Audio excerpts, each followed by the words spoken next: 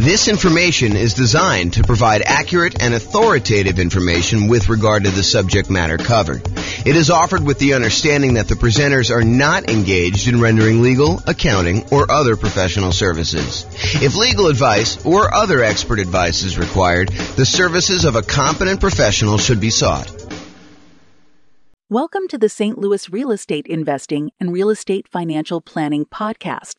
Learn all about investing in real estate in St. Louis, Missouri, with a combination of real estate financial planning and modeling with numbers specific to St. Louis, plus syndicated, more generalized recordings of live and pre-recorded real estate investing classes, not all of them specific to St. Louis.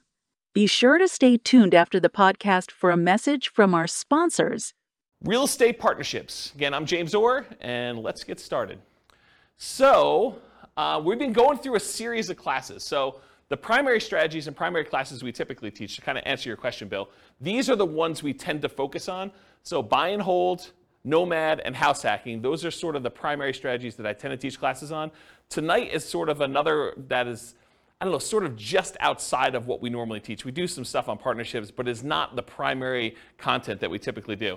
So all the secondary strategies to creative financing, we covered all that last week. That's like owner financing, subject to, rent to own, lease option, lease purchase, the ultimate strategy, agreement for deed, contract for deed, all those ones as well. And then we did another class on quick turning or flipping properties. We did another class on the BRRRR strategy, which is buy, rehab, rent, refinance, and then the last R, if you want to do it, is to repeat that process over and over again. Then wholesaling and wholetailing, we're going to cover that here in the next couple weeks. Options and option auction, we talked about that. We're going to have that coming up next couple weeks. Tax liens and tax deeds, again, we're going to cover those. And then tonight is partnerships and syndications, and we'll talk about the three roles in detail tonight, about the three roles that partners can play. And then the stuff that I'm not going to cover, real estate investment trusts, you can go talk to your stockbroker about buying a real estate investment trust or your financial planner. Or covering other strategies, probate, short sales, foreclosures, and pre-foreclosures. Those are sort of like topics that are covered in other strategies, so we're not going to have separate classes on those. So any questions on the real estate investing strategies and like what we're covering and what we've covered so far? Okay, awesome. All right, so partner rules. Before I go into a lot of detail about partnerships and everything else, I want to explain to you that we break down partnerships into three roles. There's the deal maker, also called a syndicator, someone who goes out there, does all the work, finds the deal, ties up the deal, brings the other partners together, raises the money, gets finds someone to get the loan for the partnership, usually manages the deal itself, manages the partnership itself, usually kind of coordinates filing taxes and all the other paperwork associated with that. In some cases, they manage the property, like actually do the property management, or they'll manage the property manager. They're also, liquidating the deal and getting out of the deal. So the deal maker syndicator is the guy that puts everything together and kind of organizes the partnership. That's that one role. The next role is the money partner. Pretty obvious, they bring the money. So if you need a down payment, plus reserves, plus closing costs, plus rehab costs or anything like that, the money partner is going to be the person that brings that money. And then the last role is the loan partner. They're usually the ones that are going out there and getting the financing. In bigger deals, they're signing on the things, they're showing their income and their assets, and they're qualifying for the loan. For some of the smaller deals, they may just be getting the loan itself and doing it on behalf of the LLC or something like that. So that's the loan partner. Those are the three roles. Any questions on the three roles? We're going to go through a lot of detail on them tonight, but it helps if you really understand what they are now. Any questions? Pretty simple, straightforward? Awesome. So variations by role. So how much money is required, how much risk there is, what the scalability is, what the credit requirements are, what the different skills are, what the style of investing is, how stable it is, what the profit speed is and the profit size, and whether or not you can reuse your retirement account in order to do these, they all vary by role.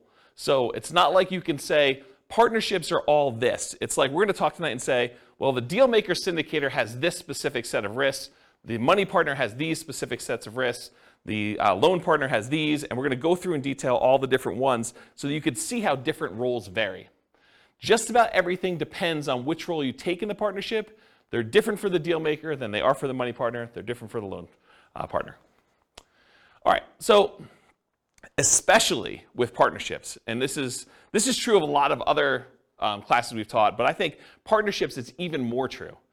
And that is that I've tried to sort of give you an overview, but because we can do these so many different ways, you can't assume that everything I tell you is 100% correct in all cases. Because you can come up to me and say, but James, what about this really weird thing where if I structure it this way, then they don't have this risk, or they don't have this money requirement, or they don't need to do this, or it's much more scalable if you do this. Yes, that's true.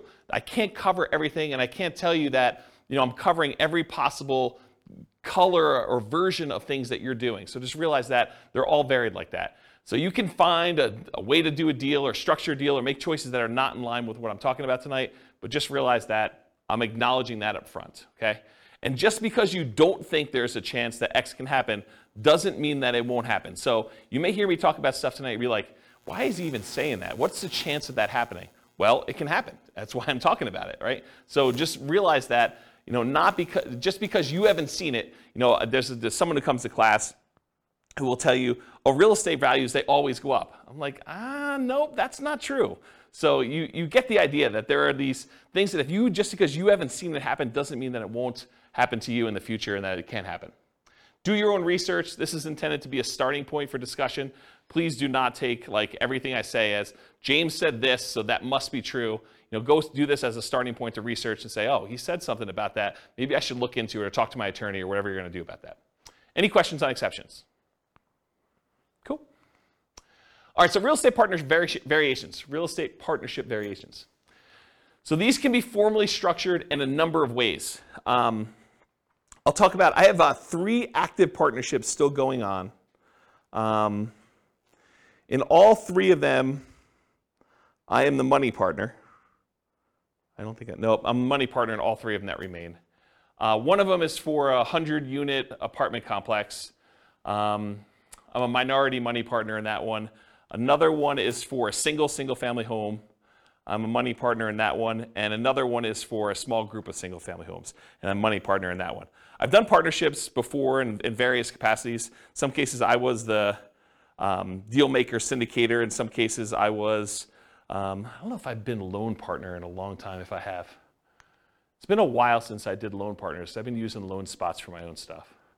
So if I did do loan stuff, it was early on.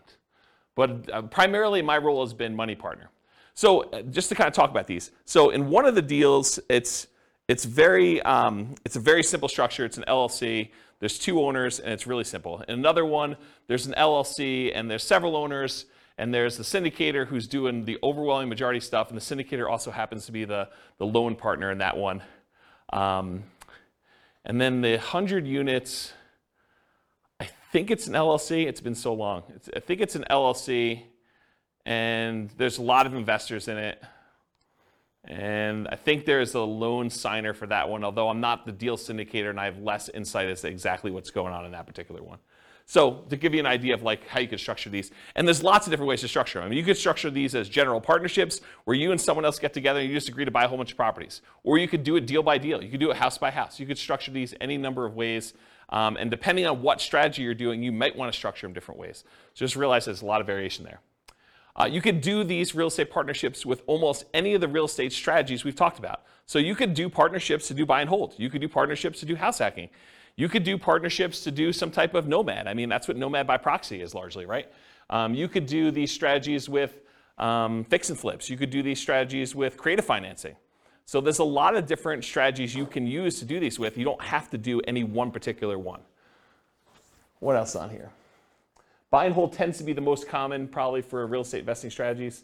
And it can be any one or more of the 3 roles, and sometimes the deal does not require a role. For example, last week we talked about creative financing and buying properties subject to. And in those cases, do you need a loan partner? Who's really acting as the sort of de facto loan partner? The seller. Yeah, the seller, because you're actually taking over existing financing. So you don't need to bring in a separate partner. They sort of are acting indirectly as the loan partner in that particular deal. So sometimes roles don't exist in those. You could do this in local markets or remotely. So if you're having a hard time finding deals that are worth buying, you don't have to do your deals here locally. You could do partnerships in other markets. There's someone who I know is doing a pretty large syndication, and part of their pitch for how they're going out there and raising money is they're doing geographic diversification. They're going to buy a couple of commercial apartment buildings and some commercial office buildings, and I think they're even doing like a hotel, and they're kind of doing this geographically diversified, so it's not all in one city. They plan on having some, I think they're buying like 10 properties or something, 10 big properties, and they're doing this geographically diversified. So you don't have to do this in your local market, and sometimes you may want to structure these such that you have diversification. That could be one of your angles to do these in. Let's see, can it be a property type? We'll focus primarily on single family homes for modeling later. I think, Bill, you were asking whether or not we ever talk about commercial investing, apartment buildings and stuff. And yeah, we definitely do teach classes on that, but just because I'm talking about single family homes tonight doesn't mean you can't do and structure these with apartment buildings. We're definitely seeing a trend toward cap rates on commercial properties being lower.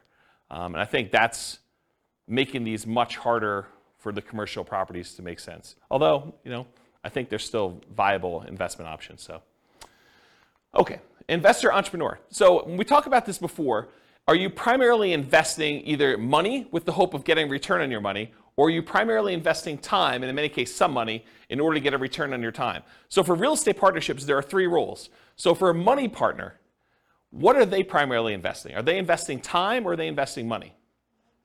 Money. It's really obvious, right? That's the big obvious one, right? And money partner coming in, they're usually investing money. They don't expect to do a lot of work, so they're investing money and they're expecting to get a return on that. What about the deal maker or syndicator? Are they typically investing their own money or their time in order to get a return on their time or a return on their money? What do you think? Time. Yeah, the deal syndicator is the one doing all the work and they're putting in all the effort. And they expect to be compensated for that effort and that time that they put in. So they're really more of a time sort of a thing. So it's more like real estate entrepreneurship for them. What about the loan partner? For a loan partner who's going in and signing and personally guaranteeing a loan, are they primarily investing time or are they investing money? Yeah, it's kind of a weird one, right? Because they're really not doing much of either. They're more real estate entrepreneurship-like because they're not investing money, but they're not doing a lot of time either. They're signing some documents and they're having to maintain their job, get financing and use their credit in order to do that. So if you had to force me to choose between real estate entrepreneurship and real estate investing for them, I would say it's entrepreneurship-like, because it's not really that they're investing a lot of time, but it's more like that than it is real estate investing-like. Any questions on this? Yeah, Daniel. For the deal makers, yep. You said it's a lot of time intensive. And I don't know if this is a dumb question. Have you found that they'll kind of include some sort of like management fee or some practice like that? Yeah, so for the microphone, Daniel asks, for the deal maker, the syndicator of the deal, are they usually getting paid some type of management fee or something like that? And yes, the answer is absolutely. Depends on what they're doing as to what they're getting paid for.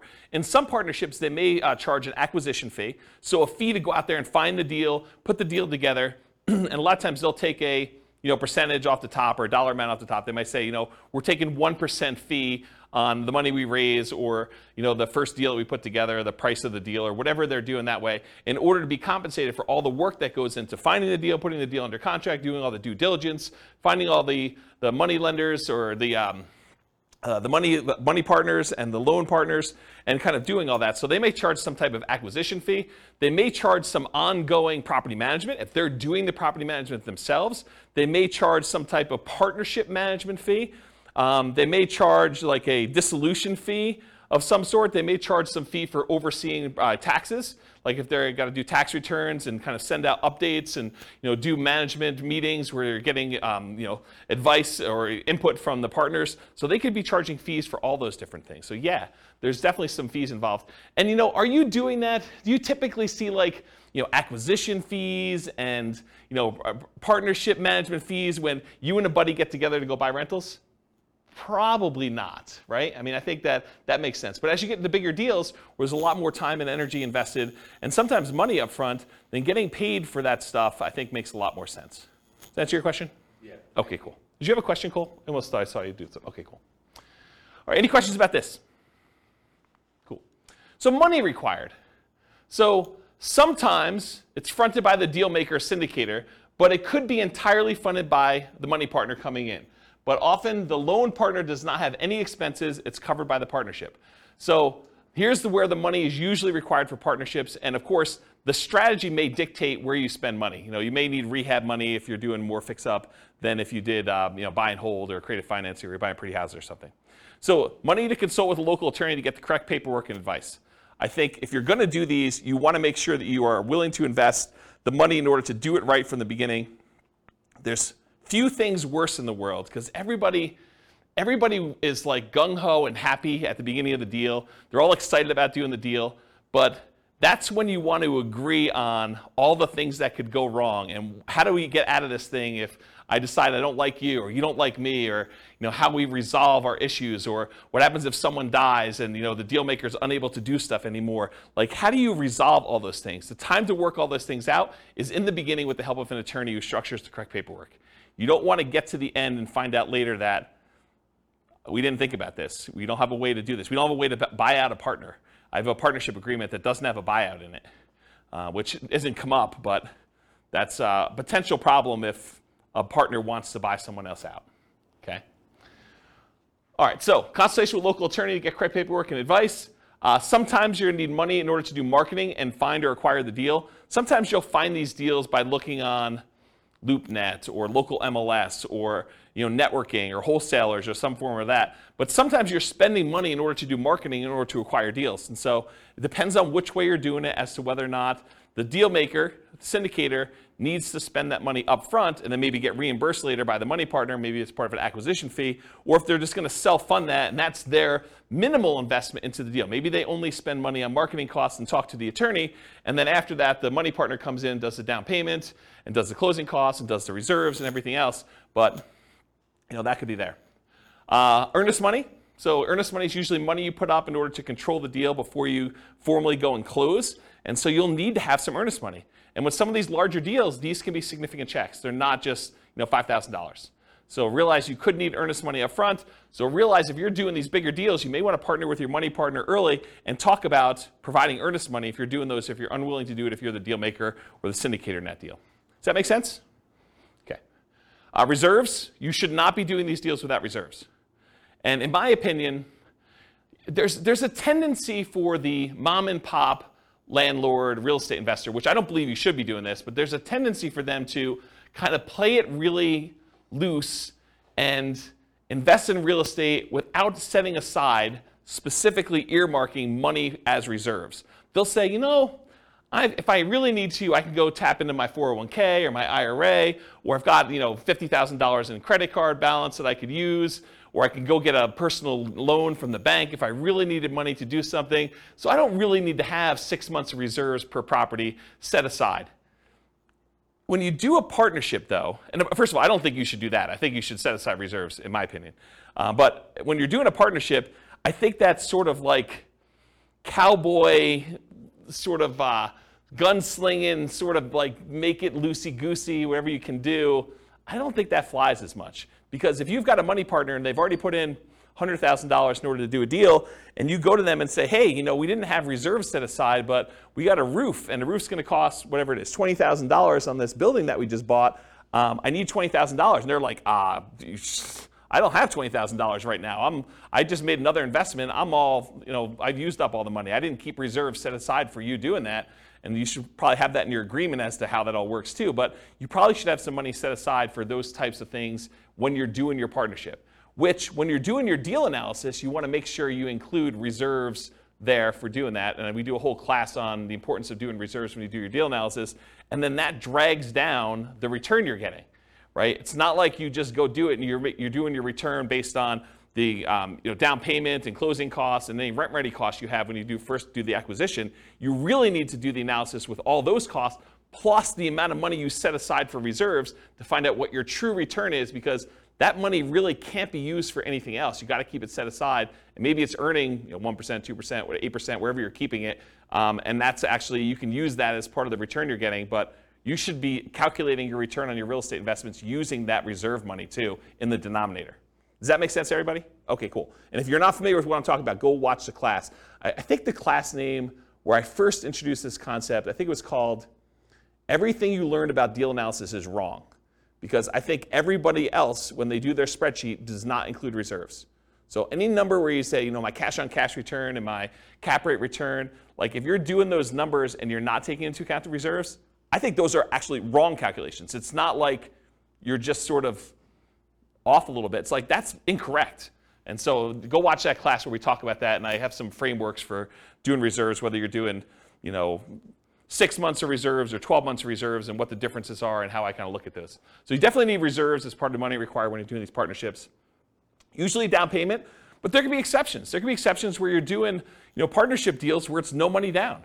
I mean, we could go buy creative financing deals where you really have no down payment required. You're taking over in a loan. So it could be that you don't need a down payment in those cases. Sometimes repair costs. Sometimes you're buying a property and it needs repairs. Sometimes you're buying properties and they're in perfect condition. So it really depends on the type of deal you're doing, but sometimes you do need repair costs for that. And then closing costs in order to close the deal. And then marketing in order to sell or occupy or fill your property, or holding costs while you're kind of doing that stuff as well. Any questions on money required for doing partnership deals? And where it comes from? Really, the answer is it usually does not come from the loan partner, for this money required. Usually either comes from the money partner, or in some cases the deal syndicator, the deal maker / syndicator, and sometimes that's reimbursed, sometimes it's not. It's really all negotiated. You realize there's no formal structure for this. It's not like everything is rigidly set and you always got to do it this way. Does that make sense, everybody? This is all negotiated. That's what makes it so complex and hard to teach, is that I try to give you examples, but you could do it another way and it could be totally different. Okay? All right, credit required. So the deal maker or syndicator, depending on how it's structured and ownership sizes, some lenders may require that the deal maker syndicator sign for the loan as well, but often they do not need to sign for the loan and do not need to have credit in order to do this, especially if you're a small minority partner. If you're a deal maker syndicator and you've got a majority stake in the deal, a lot of times the lender is going to want to see you on there, signing for the loan as well. Okay? Money partner, they do not usually need to sign for a loan and have no credit requirement. This is pretty typical. It's often structured for them as a limited liability partner, and their only risk is the money they put into the deal. They're usually not personally signing or personally guaranteeing anything to do with the loan. They usually are not required to put additional money into the deal unless you write it up that way. And then if you're the money partner, you want to make sure you understand what your obligations are. But most of the time it's, hey, I put in $500,000 or $100,000 or $10,000 or whatever it is, and that is the extent of my investment in this particular partnership, and I will not have any margin calls or capital calls on any of those. So realize you have limited calls for money as the money partner in those situations. Okay? And then finally, the loan partner, yeah, they need to have credit required in order to get the loan, unless you're doing some creative deal where the seller is leaving the financing in place or something like that. So the loan partner typically needs great credit and often needs great income and assets to sign for the loans, especially for larger deals. Okay? And in some deals, credit is not required at all. See the strategy classes for detailed info, but a couple examples might be partnership flips, where you're using the seller's financing in order to keep on the property while you're doing the flip, or some creative financing stuff as examples. Any questions on credit? Yeah, Daniel. For the loan partner, in your experience, have you found the loan partner to either be like in a high-paying job, doctor, lawyer, etc., or are they typically just a very well-established, very experienced investor? What have you? So the question for the microphone is, for loan partners, are they typically some type of high-paying job, like doctor, lawyer, attorney, something like that, or are they, just a pretty well-established investor? And my experience is it's all over the place. Like one of the partners I have is a very well-established real estate investor. They're not a doctor or lawyer or anything like that. Another one, it is not a doctor, lawyer, or even what I would consider a well-established real estate investor. It's just a regular real estate investor, not crazy assets, not crazy income, just sort of that. And a lot of the ones, let me think about this. So some of the other ones I've done, they've also not been really crazy high earner type people. Sometimes it's, like somebody just buying a single family home. They're able to get the loan on it. And we'll talk about the examples toward the end of class where we do Norm and Norma kind of variations on this. But they're just regular people and they can qualify for the loan to buy a single family home, and they just don't have the down payment, or they don't have the expertise or time to do something, and they bring in a money partner for down payment and they just sign for the loan. And so it doesn't have to be someone who's like crazy like that. They just have to qualify. Yeah. All right, any other questions about credit required? I guess my question is when you're a money partner Yep. or a loan partner, I guess it depends on how the deal's structured, but do you have to be an accredited investor? Yeah, so that's a really good question. So Kevin asked, do you need to be an accredited investor in order to do these deals? And the answer is maybe. It depends on the deal and how many people are involved in the transaction. But if you and your buddy want to get together and buy like a single family home and one of you is going to get the loan, the other one's going to do down payments, you're going to do that, nope, you don't. But go talk to an attorney. I mean, this is part of what you need to set the money aside for, make sure you get it structured right. So ask the attorney when you go sit down with them, is this like an accredited investor situation? But my understanding is if it's just you and your buddy doing something, or you and your buddy and maybe one other person doing it, probably not. If you're going to go out there and formally raise money, and there's regulations, Cole may actually know, you can talk to him after class if he may know, but there's rules about like what requires accreditation and what requires, there's like another level in that too, right? I think if it's like a real estate investment trust that's registered with the SEC, you're more likely to have something like that. Yeah. For the small, like single family deals, no. Yeah, so just go find out. Talk to an attorney. You're gonna want to talk to an attorney. You should be not be doing this without paperwork at all. And you definitely should go get advice from somebody. So this is like a 2-minute question you ask that's part of your hour or two that you're going to get with your attorney. So just go ahead and ask that and make sure you're doing it right, rather than me give you bad advice. And my understanding is these laws are becoming much more friendly for doing these types of deals too. I'm just seeing regulations coming across saying that they're going to reduce the requirements in some form. So, I mean, all this stuff changes. So, yeah, don't rely on what you're hearing here. Go talk to an attorney. It's the best answer. Any other questions? Cool. So skills required. And the skills required for the deal maker syndicator are significantly more involved than the skills required for the money lender or the loan partner.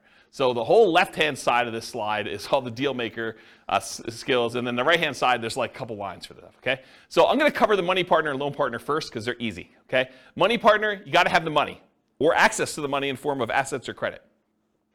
Loan partner, you got to have the ability to get the loan. You need to have credit, income, and in some cases, assets. Pretty easy. That's it for those.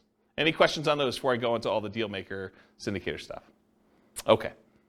So deal maker syndicator, you got to find the deals. I mean, that's your job, right? You're out there finding amazing deals in order to bring in partners that want to invest with you. So you got to go find deals, and in some cases, that's going to require marketing skills. If you're not just going to the MLS and trying to do a deal that way, and you could sort of like see between the lines of like deals that are in plain sight, but you know what to do with them in order to make them really, really profitable. A really basic example of this would be, buying a property that you're going to convert as a short-term rental. Someone may have a property that's listed for sale, but the income could be amazing if you do a short-term rental on it, and it could be worthwhile if you raising money with a money partner or a loan partner in order to go do those types of deals. But you need the expertise to be able to go see those in plain sight when they're just lying in the MLS and no one else is looking for them, or like be able to kind of put those together and have the expertise to run those, okay? As one example. James, Yeah, question. Question about the money partner. Yeah. So, like maybe in your case scenario, do they essentially just need proof of funds type of thing, or are they looking into your finances more than just that, like to qualify, the loan partner qualify? Yeah, so Nathan asked, Like how involved is their search into your... yeah, so Nathan asked whether or not the money partner is going to need to like have someone come in and look at all their financing and confirm that they have the money and where it's coming from and source it and everything. And it depends. But if you and a buddy are buying a single family home together or a duplex, triplex, fourplex, maybe even a small apartment building, and it's a pretty simple one, you telling them that I've got $200,000 to invest is going to be fine. They're not going to need to go do that. When you get the loan, they may or may not ask you, the lender may or may not ask you where those funds came from, just to kind of know. So make sure you go talk to whoever's doing the loan or talk to the money partner, make sure you structure all that correctly. But in most cases, I don't even think that's come up for me. But it's not saying that it won't ever come up in the future. And part of it may be the lender and how you structured it and everything else like that. But no, I don't think that's the case. Now, if you're doing like one of these larger type syndications or something like that, maybe they may want to go and source that. I've not seen that come up. Some of the larger syndications that I didn't get sourced for my down payment for the larger syndications I've done. And the ones that I know about going on now, I understand their process is basically you need to have your attorney or CPA just sign a statement that says you're accredited. and they're not looking at stuff. You just need to do that and send in your check. So I don't think they're doing anything like that. So it probably depends, but in most cases, no, I don't think that's going to be an issue. Does that answer your question? Okay, cool. All right, cool. So finding deals, and a lot of times that involves marketing in order to find them off market, how to do motivated seller marketing of that sort. Analyzing deals, being able to estimate rehab or cash flow, you run the deal numbers, estimating value if you're trying to buy stuff undervalued, doing comps, things of that nature. Or if you're not able to do these yourself, you need to be able to have someone else that you could tap to do it. If you've got a real estate agent or a CPA or someone else who's willing to help you with deal analysis or help you with estimating value or anything like that, then you can outsource it. But you need to be able to perform that as part of your deal maker syndicator thing, whether it's you directly or you're using someone else to do it. Deal structuring, and part of this is negotiation, but structuring the deal and also negotiating with the partnership as to how that's going to be structured. Raising money, you need to go find your money partners. Also, finding financing, finding your loan partner to be able to do that. So that's another skill you need to have. Managing the partners and the partnership itself. You need to know what is involved in running a partnership and managing the partnership and getting taxes done and having meetings and giving updates and making decisions and following the guidelines for the agreement, the LLC or the entity that you're using in order to do this. You need to be able to run the partnership and deal with partners. I mean, people with money can be a little bit strange. So if you've got, somebody who you've been really friendly with, and then all of a sudden they give you $300,000, they may start treating you very differently, and you may need to deal with that person. Especially if things don't go your way. I mean, when the market goes your way, I think a lot of times that everything seems super smooth, right? It's when you have problems that you have to deal with a lot of these situations, and markets don't always go up. Yeah. So if it does go bad, can they go after the assets of the money partner? Yeah. So the question is, can they go after the assets of the money partner? And I have a different slide here when we talk about risk, and I will tell you what each individual person's risk exposure is. But part of it is how it's structured and what people are doing and what people are promising, right? I could see a situation, I wouldn't recommend this, but I could see a situation where a money partner has written into their LLC agreement or their operating agreement or whatever they're doing that basically says, if we run short on money, you are agreeing to provide additional money to kind of hold the partnership over. And it could be, unlimited. I mean, it could be just not clearly stated as to what that is. And I don't think that's an unusual clause to have in there, right? Like, what happens if we run out of money? Who's going to bring in the money? So I don't think it's an unusual situation to do that. But if I'm the money partner, I want to know what my exposure is, and I want to know what the obligations I have and what my risk is and how that might all play out. And if you're the money partner in that deal, maybe you say, I don't want to have that obligation. Maybe that's on the deal maker syndicator, and that's part of the, if a deal maker syndicator has good financial strength, that could be a benefit that they offer. Say, look, you're bringing in the money, you're bringing in $100,000 or $250,000 or $1 million or whatever it is, but that's your only money that you're going to bring in. If we ever need money, I will personally provide that, and it says so in the operating agreement.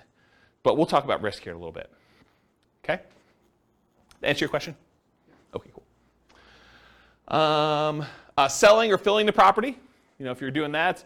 Property management, and this could be, you hiring a property management company and managing the manager, or it could be you actually, as the deal maker syndicator, doing the actual property management. Taking calls from tenants, screening tenants, putting tenants in properties, filling out leases, doing renewals, dealing with, requests for maintenance on properties. Like all that stuff could be you as a deal maker syndicator, and part of your negotiation of what you're charging and what you're getting paid is part of like what you're doing, what you're providing. Rehab on the property, so you might be doing some work yourself, you may be managing subcontractors, or you might be managing a general contractor, depending on what you're doing, and even if there is rehab on the types of deals you're doing. And then maybe sales skills.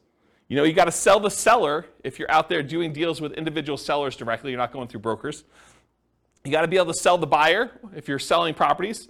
That's a sales skill. Or if you got to sell the partners on why they should do this partnership deal with you. So it's a sales skill. It's not just, I love real estate, I like looking at properties on the weekend. It's, it's salesmanship and probably some technical skills as well. Any questions on skills? You can see the deal maker is responsible for a lot of stuff. On the deal structuring, when you're talking percentage of ownership, Yep. Say I go in with a buddy, I got 50 grand, he's got the good job. We both find the deal together. know it's negotiated, so it can be whatever you want, but Yeah. like what's reasonable or I know it's very broad, so you can't, it's hard to answer, but I feel like you need some parameters because it's like, I don't know. Yeah. So Bill's question is, what's a reasonable percentage that a deal maker syndicator should get? What's a reasonable percentage a money partner should get? What's a reasonable percentage that the loan partner should get? And it's all negotiable, as you said. The challenge is everybody has their own perspective, and everyone thinks that their role is the most important role, right? And I should probably do these classes again. But when we've taught partnership classes in the past, we had a much different format for, this is just sort of a partnerships as a strategy class. And we had classes on partnerships and how to do them and like what the rules are. And there's a lot more, there was different detail. It wasn't more detail, it was different detail. And then we used to do a second class. And the reason why I'm telling you a story about this, we basically teach a class on how to do partnerships. And then the next week we'd come to class and we played the partnership game. And the partnership game was everyone got game pieces that said kind of like what their negotiating range was for the different roles. And then we'd have like 30 people in a class, and 10 people would be told that they're money partners, and they'd have a green name tag.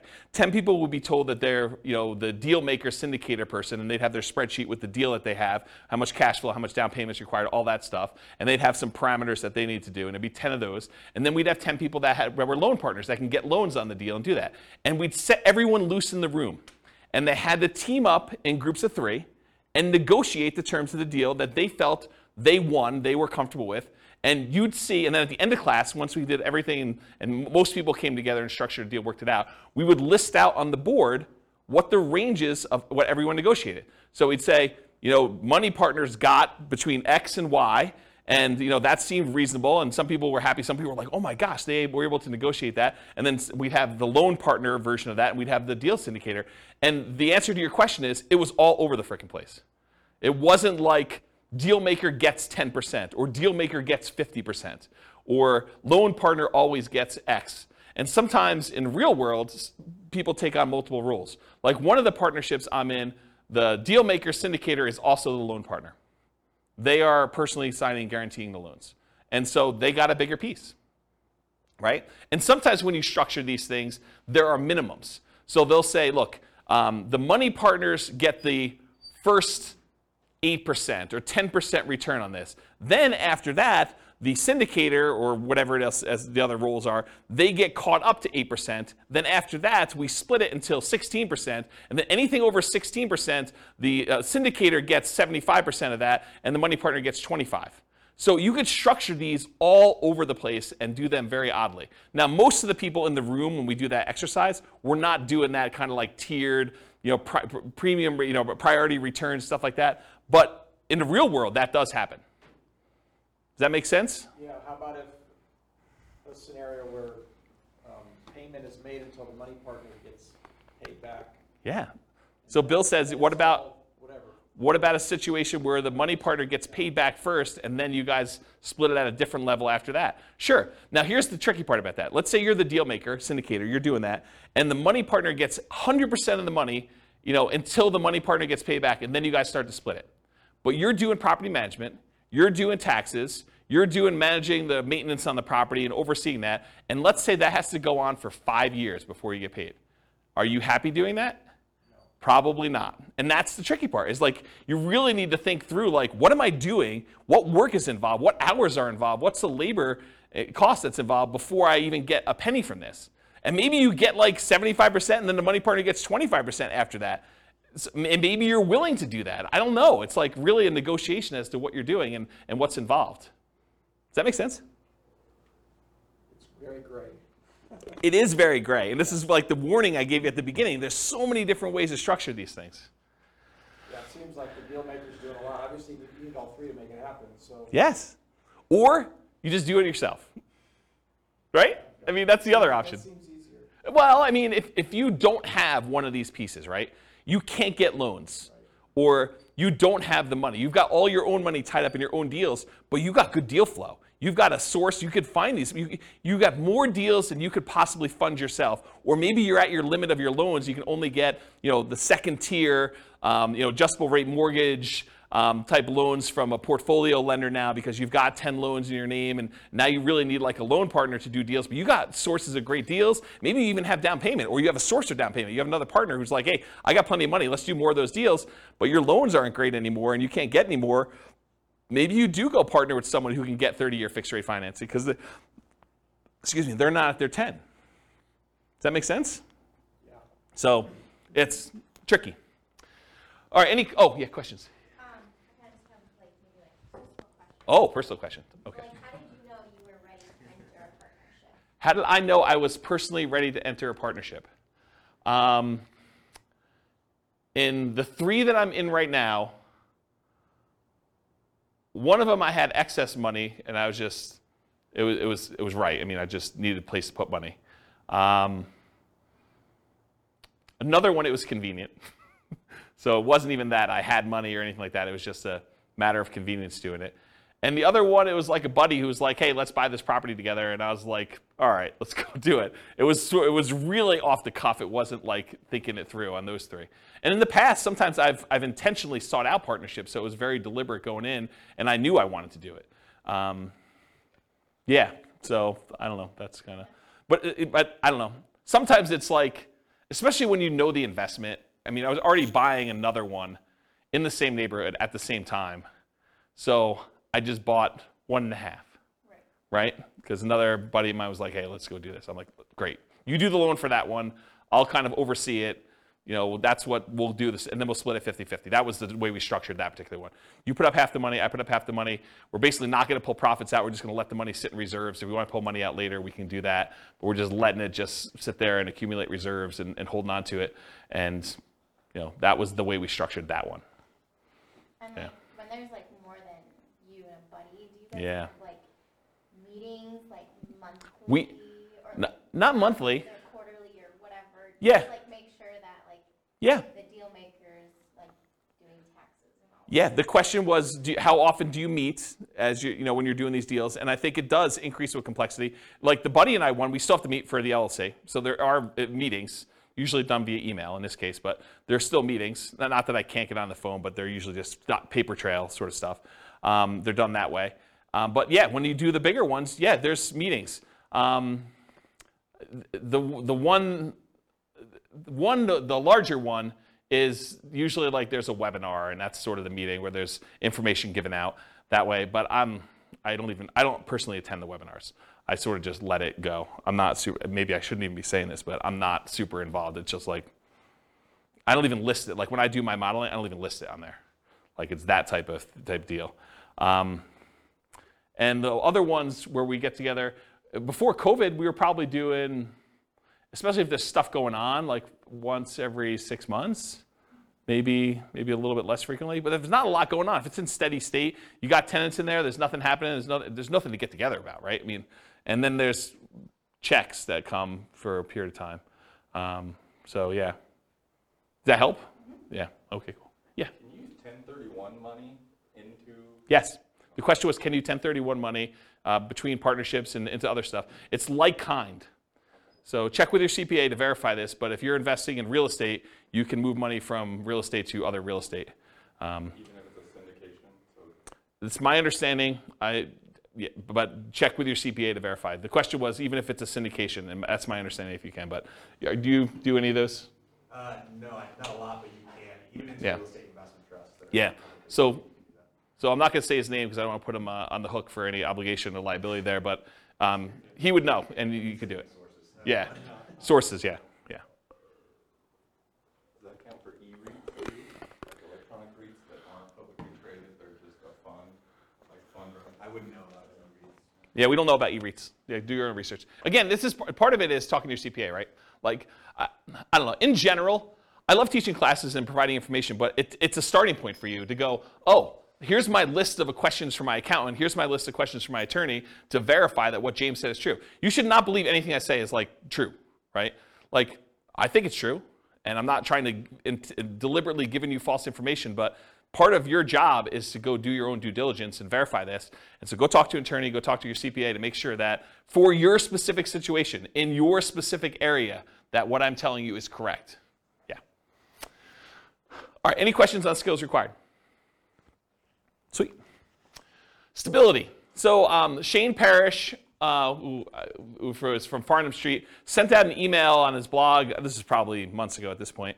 And in the article, he basically talked about this idea of things being stable, whether something is actively stable or passively stable.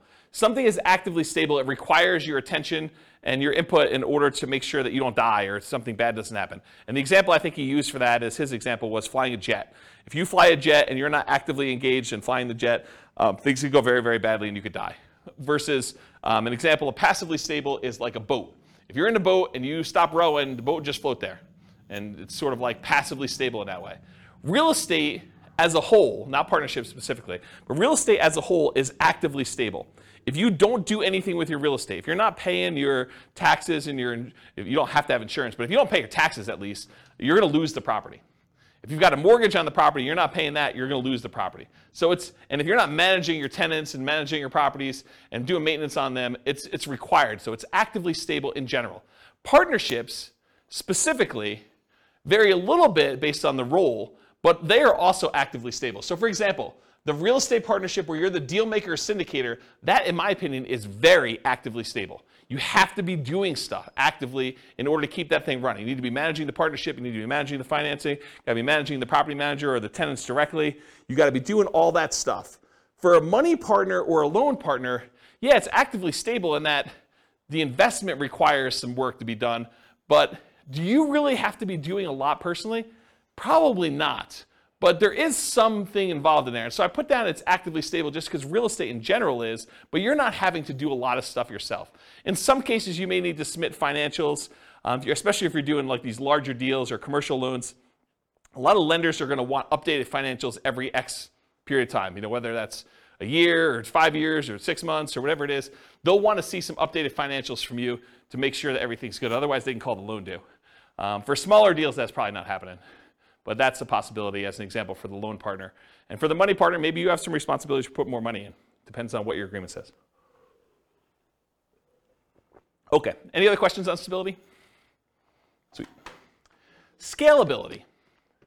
So is doing real estate partnerships scalable? Is it a way to build wealth? And how big can you get with it? So real estate partnerships for the deal maker or syndicator are often limited by deal flow. How many deals can you find, and are they good enough quality where you can actually get cash money partners and loan partners in order to do those? And so it's really limited on your ability to deal flow, and probably to a slightly lesser degree, in my opinion, is finding the partners themselves, finding the money partners and finding the loan partners to be able to do the deals. So in my opinion, that could be considered a wealth building strategy because once you're able to find enough deals and partners to do it, you can scale pretty big. It's not like you're limited by the number of loans you can get or how much money you actually have yourself. You can really scale this up. For money partners, it is limited by the money you have to invest. So it can largely be passive wealth building strategy, but it's scalable only based on how many partnerships you can find and how much money you actually have. So I don't know, I wouldn't consider that super scalable because you're limited by your own money stuff. Loan partners, it's very limited in my opinion. It's limited by the number of loans that you can personally guarantee and qualify for, and it's not typically scalable unless you graduate to signing for larger commercial loans. So you can scale it, but I think it's more limited if you're doing like single family homes, duplexes, triplexes, fourplexes. Once you get to larger deals, then it's a matter of your assets and your income and your ability to qualify for these larger deals. So depending on the real estate investing strategy being used by the partnership, there may be additional scaling limitations imposed by the strategy itself.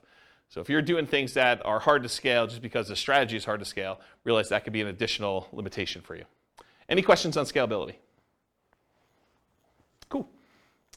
So risk exposure. I think this was your question, Nick, right? All right, so let's talk about risk. For the deal maker syndicator, I've kind of arbitrarily given them a medium risk rating. Why is it medium? Well, I do think there's some risk, but it's usually not a lot of their own money, and it's usually not them personally guaranteeing signing a loan, although in some cases, they do have some of their own money invested in the deal, and in some cases, they are also personally signing and guaranteeing the loan. So if you had those in there, I'd probably say it'd be higher risk, but for the most part, the deal maker syndicator is not putting up their own money, and they're not signing for the loan, so their risk is sort of like medium. There's sort of their reputation at risk, there's their time at risk, And then you've got all the other risk of just being in the deal as to whether or not they're going to make money, which we'll talk about here in a minute. So the deal maker, I'd say, is sort of a medium risk. The money partner is also medium risk as well. They can lose their money, and it's usually limited to the amount of money that they invested. If you've got like a limited liability partnership or limited liability company, and they say, look, I'm going to invest $100,000, but that's all I'm putting in. There's no other things in the operating agreement or anything like that that says that they need to come up with more money, then that's their limit to how much they could lose in the partnership. It's not like they can go after them personally and do stuff, right? So unless they're managing the property and they have risk for part of the management too, which is a different thing. But a pure money partner, really that's their limitation. Now the loan partner is different though. The loan partner, and by the way, for the money partner, they're the first ones that lose money, right? If property values decline, where does that come from? It comes from the down payment. And so the down payment that the money partner gives is the first to lose money. So if we had to get out of a deal, if we were in a partnership together and we had to get out of a deal and we had to sell less than what we bought it for, then it comes out of that money partner's money, right? If we had to sell a property for less than what we bought it for, then they're the first ones to take that hit, okay? But for a loan partner, they come in there and they're personally guaranteeing the loan. And personally guaranteeing the loan is you're guaranteeing it to the lender. So really, you're only having to make a guarantee if the lender loses money, right? So if the lender comes in and property values go to zero, which isn't likely to happen, but if it goes to zero and the lender's like, look, I loaned you $1 million and I didn't get any of my money back, so now I'm personally coming after you to make me whole for the $1 million. The loan partner, because they personally signed and personally guaranteed that loan, could be obligated for that $1 million. But in a more reasonable decline in value, went from being worth $1 million to now being worth, $800,000, and the money partner had to come in with $200,000 as their down payment in order to get that deal done. Well, the money partner is going to lose their $200,000 first. So the property values have to drop by 20% in this case in order to have the loan partner have any risk in the deal where they're going to lose some money. Does that make sense? Okay. So a loan partner I would also consider to be medium risk. So everyone has medium risk, but it's for different reasons. And I talked about the loan partner is typically protected by a healthy size cushion of down payment. So typically the money partner is the first in line with that risk. We talked about that. And the loan partner is technically unlimited risk, although theoretically it's more likely to be the amount of the loan that is their risk. It could be for more. If the property that you own is now worth negative money, it's going to cost $500,000 for the lender to actually clean up an environmental waste issue on the property, and they go after you for the whole loan balance plus the $500K in order to do the cleanup. It's more than the loan amount, right? Technically. So it could be something that's worth more than the loan amount. Although I think these are like really unusual examples, right? This is exceptional. All right, so the general risks of partnerships, not specific to any role. Possible marketing money, having spent money on marketing and not finding a deal. Marketing to buy, marketing to occupy the property, marketing to sell. Possible rehab risks, so finding out something about the property while you go in there. You already bought it, you're doing rehab on the property, and things come up that you didn't expect. Possible interest rate risk. You buy the property, you're under contract on the property, there's an interest rate risk, or you're going to sell the property, you have a tenant buyer in there, and while you're holding the property, interest rates go up, and now your tenant buyer can't qualify, so you have the interest rate risk while that's happening. Possible price decline during ownership, I think that's self-explanatory. Possible rent decline during ownership, I think that's also self-explanatory. Then you've got all your typical tenant and property management risk. Being accused of violating fair housing or something like that. I think those are all the normal risks you have with just buy and hold strategies in general. That's an additional risk you have with the partnership. And possible partnership risk, and especially based on how the partnership is structured. If you do some type of general partnership where both you and your buddy are general partners in the deal, and he does something stupid, you could be dragged into that. So realize how you structure these matter. You should go talk to an attorney and do that, but there's some partnership risk based on how partnerships are structured. And there may be additional risk depending on the real estate investing strategy being used. So if you're interested in a certain strategy, go watch that whole class, and we talk about the risks specific to that strategy, and you can go learn about those. Any questions on risks? Risks. There's my lisp coming out.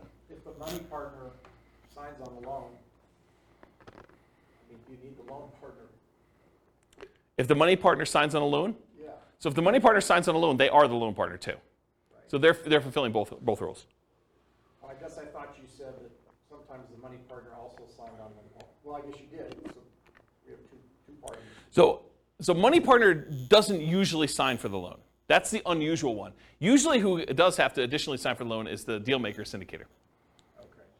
Although if you own a large percentage of the deal, a lot of lenders will require you to sign too, just because you own a larger percentage. So it depends on lots of stuff, but I've seen that happen before. Yep. Any questions? Cool. So profit speed. How quickly do you make money, and what size of money do you make at one interval? The size is typically negotiated in the partnership agreement. So it really depends on like what your role is and what you negotiated. And it can vary depending on the real estate investing strategy of the partnership and how the partnership is structured. So it's really hard for me to answer this one, but I will try. Deal makers and syndicators, they can make money up front. I think Daniel had asked whether or not you can get paid for this. Yeah, you can make money up front as acquisition compensation. So putting together the deal, doing all the work, getting the deal going, getting it set up, having it go through to closing. Sometimes you can collect a fee for doing that. But you can also, as a deal maker, make money ongoing. A share of the profits, fees for work done, running the investment, doing management, doing all that other stuff. So you can get paid for doing that work. And then a lot of times deal makers, syndicators make the money at sale as being one of the owners. For money partners, it's typically not upfront. It's weird for you to go give $1 million to invest in a deal and immediately get compensated part of that back. It's unusual to have it structured that way. It could be, but it's really unusual. Typically, you get a profit of ongoing, like revenue coming in, cash flow, whatever it is, and at the sale as part of your equity. And then loan partners can be paid up front. They can be paid ongoing and or at sale. So one of the things we've done when we did the negotiation class is we would have loan partners that say, look, instead of getting paid 25% of the deal or $100 a month for as long as you have the loan, or $200 a month, or whatever it is, the loan partner says, look, for $3,000, one-time fee, I will sign on the loan for you, and you could have it out there for 3 years. So they just say, hey, look, I just want a one-time upfront fee of $3,000. So you just collect an extra $3,000 from the money partner, and then you and the money partner get to split everything else. So that's how you could structure that as one possible strategy. Okay? So that's an example of being paid up front. Or ongoing. Loan partner can get 10% of the whole deal, 50% of the whole deal if it came down to it. Whatever you guys negotiate. It could be part of cash flow. They could get a 20% of cash flow and no equity. You could structure these all different ways. Or they can be paid at sale. They have ownership, they have 20% ownership in the whole deal, and then get paid at sale. Maybe they're not getting any of the cash flow. Maybe the reason that the money partner wants to be involved is they want cash flow on their money, but the loan partner's like, hey, look, if I can get paid money when we sell this thing, I'm okay with that. So I want 20% of the equity, but 0% of the cash flow. Because some money partners, they're using their money because they want money to live on, essentially. Okay? Any questions on profit speed, profit size? Okay. Finding deals. The deal maker syndicator is typically the source of the deal for the money partner and the loan partner. So the money partner is not usually the one out there finding deals. The loan partner is not usually the one out there finding deals. It's usually the deal maker syndicator. And where do they find deals? Multiple listing service, any property listed for sale by owner, and there's two groups of those. The ones that are actively marketing their property for sale, they're the ones that have the sign in the yard, or they're advertising it on websites saying, I want to sell my property, it's for sale by owner. And then you've got all the hidden ones, the ones that don't really know that they are selling the property. It's like, I would sell, or I'm motivated, and if someone would come and offer me the right price, I would do that. And you usually find those either through networking or by putting out marketing and getting those guys to raise their hand saying, hey, my property is not up for sale yet, for sale by owner, but I would be a seller. I would sell to you. And then finally, wholesalers. Those are the primary ways to find it. Someone who is out there finding deals and they're willing to assign their deal to you for a fee.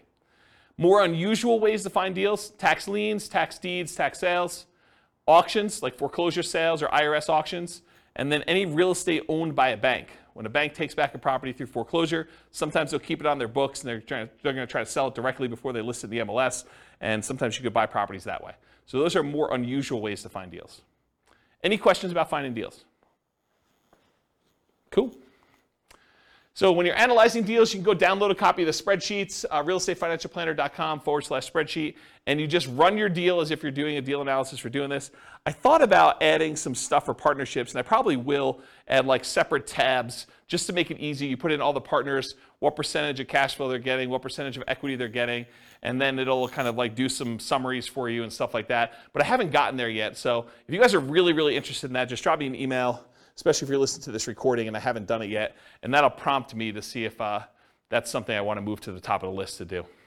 But unless there's demand for it, I'm probably not going to immediately jump to do that. So you can go download the spreadsheet, realestatefinancialplanner.com/spreadsheet, and you can analyze deals, and then just realize whatever your cash flow is, you need to divide that up by whatever the shares are for which partner is which, and then how much equity proceeds from the sale you have, you need to divide that up by whatever partners are doing. So you just do that manually for now. Any questions? Cool. So what kind of market conditions doing partnerships work in typically? It's markets where you can find desirable deals for partners, typically markets with good cash flow, typically markets with strong appreciation and rent appreciation. The challenging markets to do this in are markets with significant negative cash flow with reasonable down payments, and markets with no or negative appreciation and rent appreciation. So you don't have to do it in your market. If you think your market's not going to be growing, you can do this in other markets. That's one of the benefits. Or you could change your strategy to take advantage of forcing cash flow in markets where they typically don't have good cash flow. For example, short-term rentals. Any questions on market conditions? Cool. Accessibility, availability. So deal makers, syndicators. In many markets, there are plentiful deals you can select from the MLS. So in some markets, it's as easy as just picking the best deals of the bunch from the MLS. It's not a matter of are there deals, it's sifting and sorting through the deals that there are and finding the one that makes the most sense and picking that out. In other markets, you're sifting and sorting for the top deals, which I just talked about. In other markets, it might be challenging to find positive cash flowing properties except with significant down payments. So it might be hard in your marketplace to do this. Interest rates may be a significant factor where properties will cash flow or not.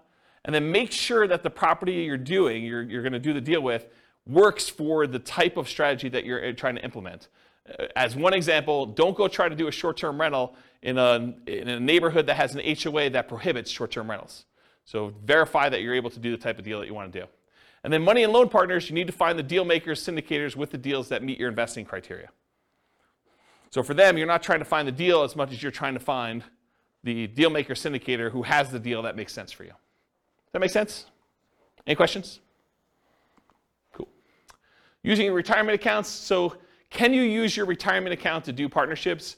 For the deal maker and syndicator, you may be able to take your ownership interest in the name of your retirement account, usually a self-directed retirement account, but is likely to limit what you can do on the deal because you can't self-deal or self-serve or something like that. There are limitations on what you could physically do when your self-directed IRA or self-directed 401k is the one that owns the property.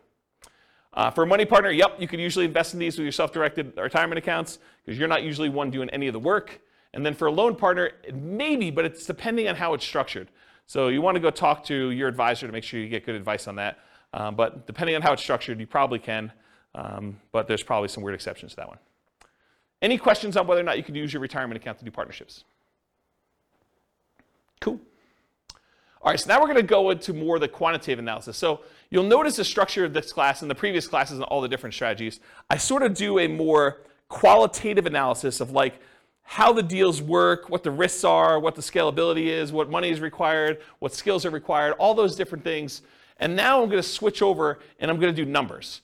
And I don't think a lot of folks do number-based analysis for different strategies, especially comparing one strategy to another where you compare numbers. And so that's what we're going to take for the rest of the time. We got like 45 minutes left or so. And I'm going to dig into different strategies, how long they take for you to achieve financial independence. And then we're going to look at how partnerships perform for you achieving financial independence. But I will tell you, as we've discussed in detail tonight, it is really hard to formulate like what a reasonable setup for these things are, right? Like there's so many variations and so many different things you could do that it's going to be really tricky to do this. And you probably want to go do additional modeling depending on what you're specifically doing. I'll do some really kind of like plain vanilla-ish ones, but there's so many different variations on this. It's going to be really, really hard to just pick one and do it.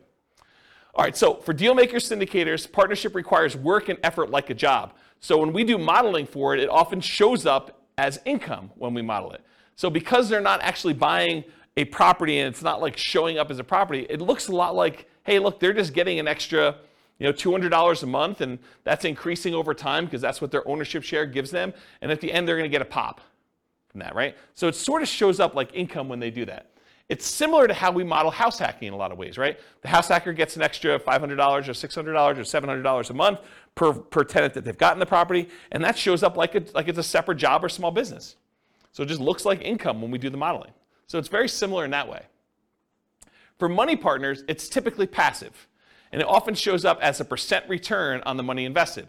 It could also show up as like that $200 or $400 a month or whatever it is, and then a big pop at the end if you go and sell the property, or an increase in the amount of cash flow you're getting when the loan gets paid off and you're in sort of steady state after that. But a lot of times you could also look at it as, hey, look, the money partner's coming in, they're investing money in the deal, they're getting whatever it is, 10% return on their money, and that's what the partnership is paying out. You could structure it that way too.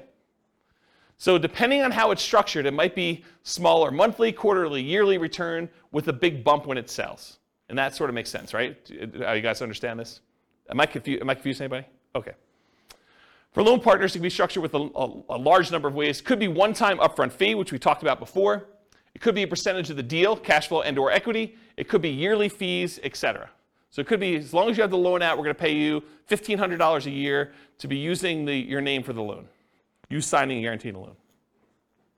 So how well do partnerships perform toward achieving financial independence? We're going to look at each partnership role, and we can repeat all the other real estate strategy classes looking at how each would perform. Any questions on this slide before I get into analysis? Sweet. So let's talk about how I define financial independence, and then we're going to talk about how it's weird to model for each of the roles. So financial independence, as I define it, and we're going to do this mathematically, is when your investments provide your minimum target monthly income in retirement. Some might call this lean FIRE, financial independence, retire early. Some might just call it regular financial independence, retire early, FIRE, okay? It consists of, mathematically, this is how we calculate it, 3 things. Number 1, passive income from Social Security, pensions, or annuities. So any money you have coming in from Social Security, pensions, or annuities, that counts toward the income for whether you qualify as being financially independent. Number 2, any net cash flow after all expenses. So you get the rents coming in, you get any other income from the property coming in, you have your taxes, your insurance, your maintenance, your vacancy, your property management, your mortgage payment, principal and interest on there. Expect all those is that's there. Whatever's left over is your net positive cash flow. What that number is, that contributes, that net positive cash flow, or negative, contributes toward your financial independence number. And then number 3, whatever your yearly safe withdrawal rate is on any invested assets, not including your real estate equity. So any money you have invested in stocks or bonds or mutual funds or commodities or cryptocurrencies or anything like that, if you're earning a return on those, then you could use whatever your safe withdrawal rate is. Maybe it's 4% or 3.5% or 5% if you're Bill Benjamin, you just re-upped your number, or whatever it is there. And whatever number you're using for that number times the amount you have invested in these other asset classes like stocks or bonds or stuff like that, that also contributes toward your financial independence number. So the 3 things are passive income, Social Security, pensions or annuities, plus your net positive cash flow from rentals, or net cash flow from rentals could be negative, and your yearly safe withdrawal rate times the invested assets you have that are other than that. Does not count for your equity in your property. You can't say I have $1 million in equity in my property times my safe withdrawal rate and I'm getting cash flow on that property. No, that's not how that works. Okay? So those 3 things.